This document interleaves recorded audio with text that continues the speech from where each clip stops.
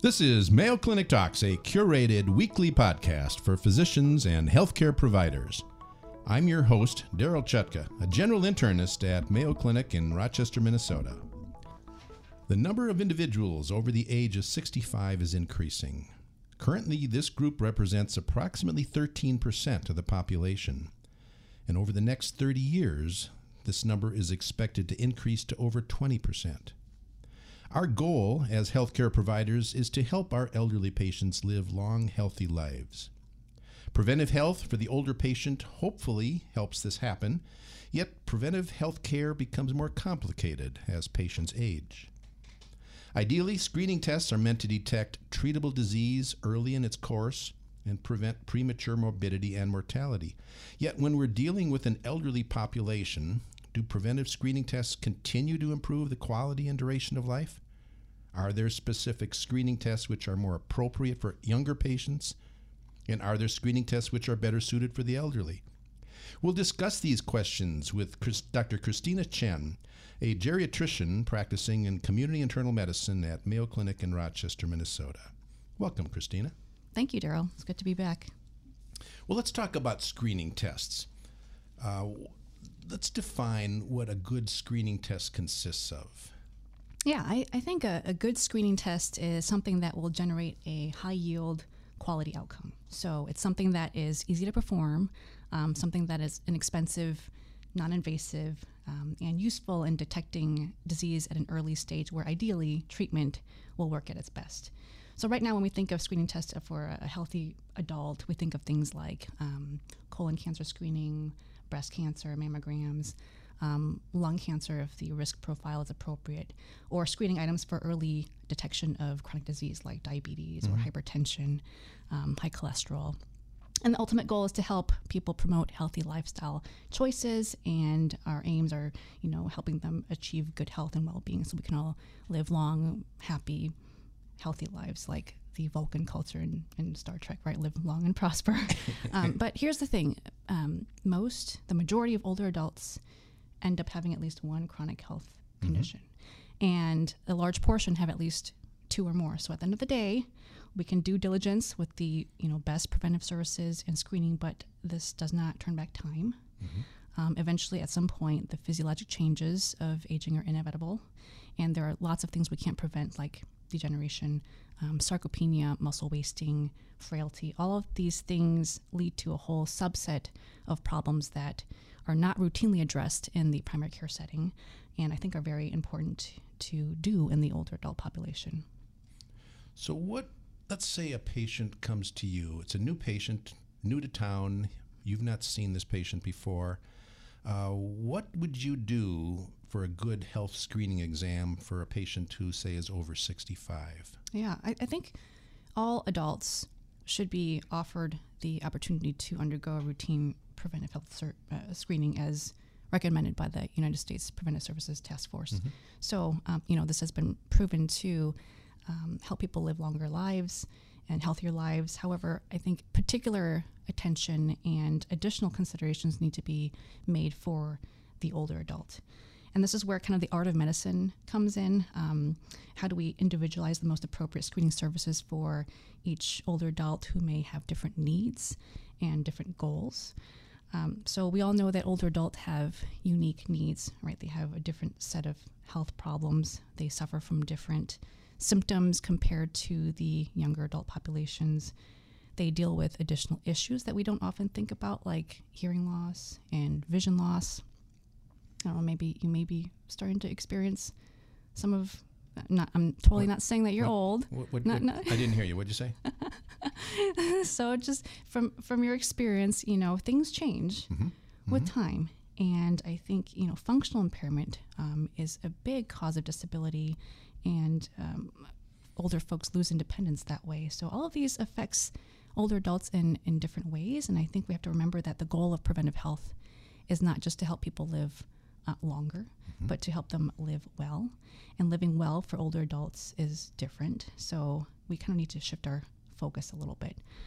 So when we do a good health screening exam for an older adult, we should be screening for things that put their function at risk, putting their cognition at risk, or any active health concerns that may be affecting their symptom burden. So, for example, screening for things that affect their cognitive and mental health may be, checking for signs of depression, or checking for signs of cognitive impairment, checking for, sleep issues. All of this can affect cognition adversely. If we're talking about screening for things that threaten function, this includes asking about falls and injuries. It just takes one fall to lead to a major broken bone, hip fracture, and that could change someone's function forever. So, looking at functional impairment in terms of home safety. Are they able to still do their activities of daily living? Are they able to care for themselves independently? And you'd be surprised how many older adults are living in the community by themselves and they cannot take care of themselves. They live in a state of neglect, and I think it's our job to identify these vulnerable individuals. So a lot to consider. And lastly, I think we should always be proactive about screening for things that will threaten their physical health. So it's important to continue to evaluate their blood pressure and blood sugars, screening for cardiovascular health, and offer cancer screening options if it's appropriate for them and within their goals of care.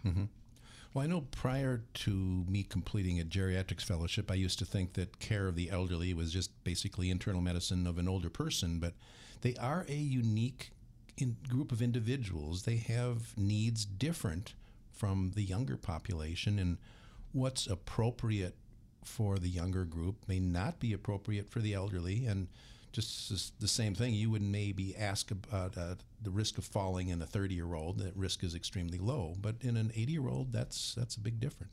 Oh, absolutely. 1 in 3 older adults fall yearly, and Minnesota actually has the highest fall rate among older adults. Might be related to the weather, I don't know, but statistically, this is happening more and more frequent. And so, and that's not just falls. There's different other geriatric syndromes too that we can kind of touch on later, but we really need to focus not just on healthy screening items, but also even more in depth and detail of what an older adult may be experiencing.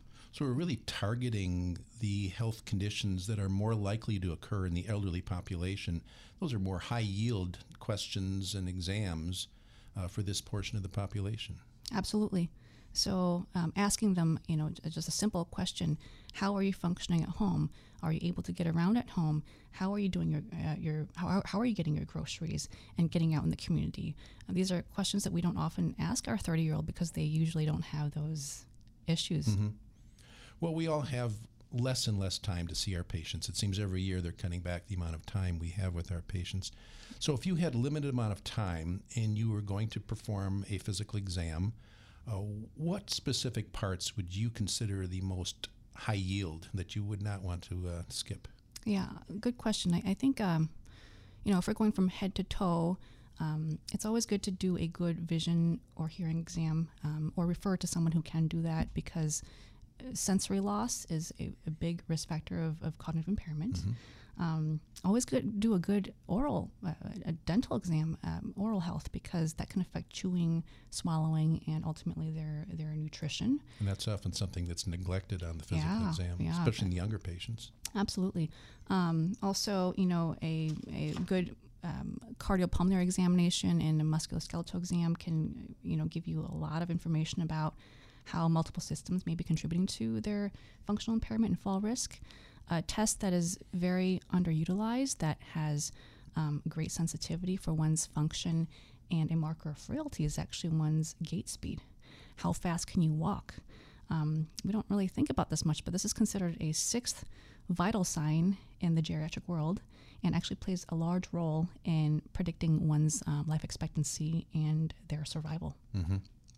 Yeah. So in addition to blood pressure, heart rate, respirations, just check how fast they're walking. It actually makes a big difference in terms of mortality and predicting their survival. Well, let's turn to the traditional screening tests that we often perform in our patients as they grow older, and see how they may change in the older population, and maybe when we can stop doing them, such as mammograms. Yeah, I think, The USPSTF have very clear guidelines about the age range for different cancer screening. So mammograms typically start at for women aged 40, and it can go on for however long. If they have a history of breast cancer, then it may go on longer, and it also depends on their life expectancy. So, I'm not going to bore you with the details of all the other screening exams, but I think, having the conversation with patients who may want to continue with screening forever may be a little bit awkward because, we always have to guide them along that path a little bit, and I usually start off with the notion that, there's a time to start screening, but there's also a time to stop. Right. And when is a good time to stop? Most preventive services have only been shown to be effective in folks who live on average another 5 to 15 years. And so, this then usually drives a very meaningful conversation about life expectancy, prognosis, their current quality of life, and their goals in life, which is always good to have as early as possible. So it kind of shifts the framework a little bit to help them think about not just screening forever, but when's a good time to stop. And it's different for each individual. I think, the patient's needs come first. So always ask what they're comfortable with and come to kind of a decision together. Colon screening is another topic, and we have to be aware that colonoscopy is not a test without risk. Right. And as one gets older, the colon gets more tortuous, thinner, and more easily punctured, which is a very serious complication.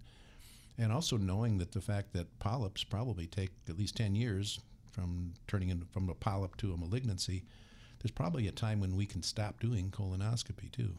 Yeah, and it's surprising. I have a lot of older adults in their 80s, late 80s, still getting colonoscopies, not necessarily for cancer screening, but then they're having issues with, complications from diverticulosis and inflammatory bowel diseases, just rectal bleeding in general. And so we're seeing the need for colonoscopies shifting for other indications as well. But in terms of screening, again, it's kind of the same approach as the mammogram is, looking at the life expectancy, and if their prognosis does not look good, they're in pretty poor health, they have a pretty good understanding of what the outcomes are for effective screening measures. And so having that conversation, I think, is really key because most of them they've never even had that conversation before, and it's just helpful to initiate that. And how about cervical pap smears? Pap smears for women, we stop at age 65. If they've had normal pap smears their entire lives, no recent symptoms or risk factors, but some in the past may have had exposure to DES, in utero, or atypical cells from previous pap smears, and so sometimes those can go on a little bit longer.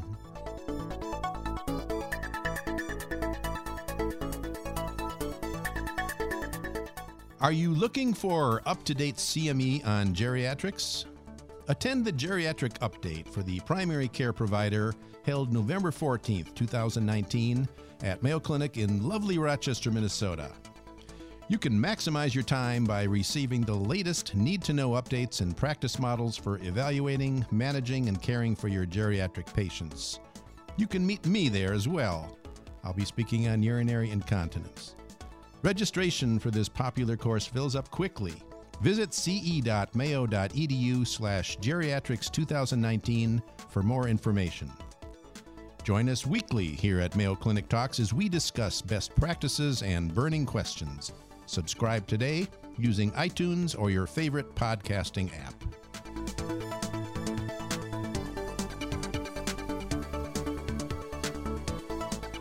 Do you ever get patients who are so used to having these tests performed routinely, and then they come in and all of a sudden we say, well, we don't need to do this anymore? What are their reaction? It varies. Some are very proactive about their health, so they're just like, I want to do this for as long as I can. And I think it's important to listen to their concerns, listen to their goals, because ultimately our role as physicians is to help guide them through their health trajectory. Eventually, at some point, they say, I'm done. And it's from conversations that you've had in the past about what's useful and what's not that help them come to the understanding of what they feel like would be beneficial for them. Right. And usually we have other conversations about what adds to their quality of life, and it's not necessarily a colonoscopy at age 95 that's going to do it. Right. You know, a 95-year-old community dwelling older adult may find more meaningful screening for falls and reducing their functional disability to keep them at home for as long as possible than to do another colon cancer screening. Well, and some of these tests aren't easy, especially the colonoscopy. I've got a 90, not quite 90, about 88-year-old male that I'm following who has had polyps on most of his colonoscopies. So these have gone farther into his age than most of my patients, but he is now having the most difficulty with the colon prep. Yeah. Not the procedure, but the prep just to get to the screening test. Yeah. So Yeah. we have to think about that too. I watched my mother go through it for the first time the other day, and she couldn't eat for a whole day. She was on a liquid diet, and that process in itself made her very weak and tired. At the end, the colonoscopy looked fine, but she was wiped out for a good week or so after that process. Yeah. So we have to think about these implications as well. Well, in addition to the U.S. Preventive Services Task Force, does the American Geriatric Society have its own recommendations for what we should be doing? So, yes. So there's kind of a subset of screening items that we should be considering for our older adult population, beyond just a system-based or organ approach. So, additional things that we should be screening for the endocrine system, for example, are osteoporosis, maybe more routine items for diabetes and hypertension, which becomes more prevalent with age and obesity. For those who are on multiple medications, for example, hypertensive regimen, diuretics, it's always good to check their kidney function, electrolytes. But mostly is, in the world of geriatrics, function is everything. And right now it's hard for us to imagine what it's like to lose function because we're all fairly young and healthy, but it impacts so much. And if you can't mobilize well and you can't do basic things to care for yourself, that's by definition disability. And so a lot of the recommendations, in addition to standard screening, is function-based, lifestyle-based, cognition-based. So these are all things that we need to think about incorporating as a routine part of our process. Well, I don't do nearly the amount of geriatrics that I used to, but I do recall that the social aspects of caring for the elderly patient were significantly more complicated than the medical parts. Yeah, that's true. Just looking at their independence and how to maximize that and make them independent as long as possible, reduce their risk of falls, increase their safety. Driving is a big issue. All of these things take a fair amount of time, and the medical parts are pretty straightforward.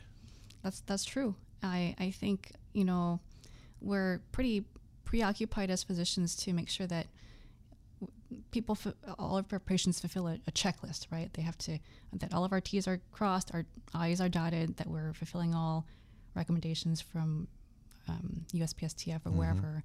And we often forget that, these people have lives beyond just health issues, where they're living, who's taking care of them, things that threaten their independence, like being able to drive. Obviously, we want to preserve that as much as possible. We want to try to help folks live, age in place well for as long as possible. But that so many other factors play into that, like who takes care of them, and looking at their financial sustainability. So that's all part of what we call a comprehensive geriatric assessment, which takes, honestly, probably a couple hours to do. But it's helpful for the general internist to know those components of it so that they're tackling a couple pieces at a time and addressing some more meaningful aspects of their life so that they can stay in the community for as long as possible and not risk institutionalization and hospitalization. Plus, looking at the future. How long can this individual remain in their home? Can they use assistance with housekeeping, with meal preparation? How about transportation, other alternatives? So you need to look at all of these things in terms of when things are likely to change. Advanced directives become important. All of these issues that are going to have to be answered at some point it's best to get some of these things talked about early before you actually need them. Yeah, that's a great point. And it starts to become obvious when these questions need to be brought up, is when you see a clear transition between someone who's in relatively good health and functional to all of a sudden they've had a couple hospitalizations and they're starting to need more help. I think it's important to know when that transition happens, and if possible even earlier, so that you can start targeting exactly the questions that you're talking about, so that we can address those specific issues.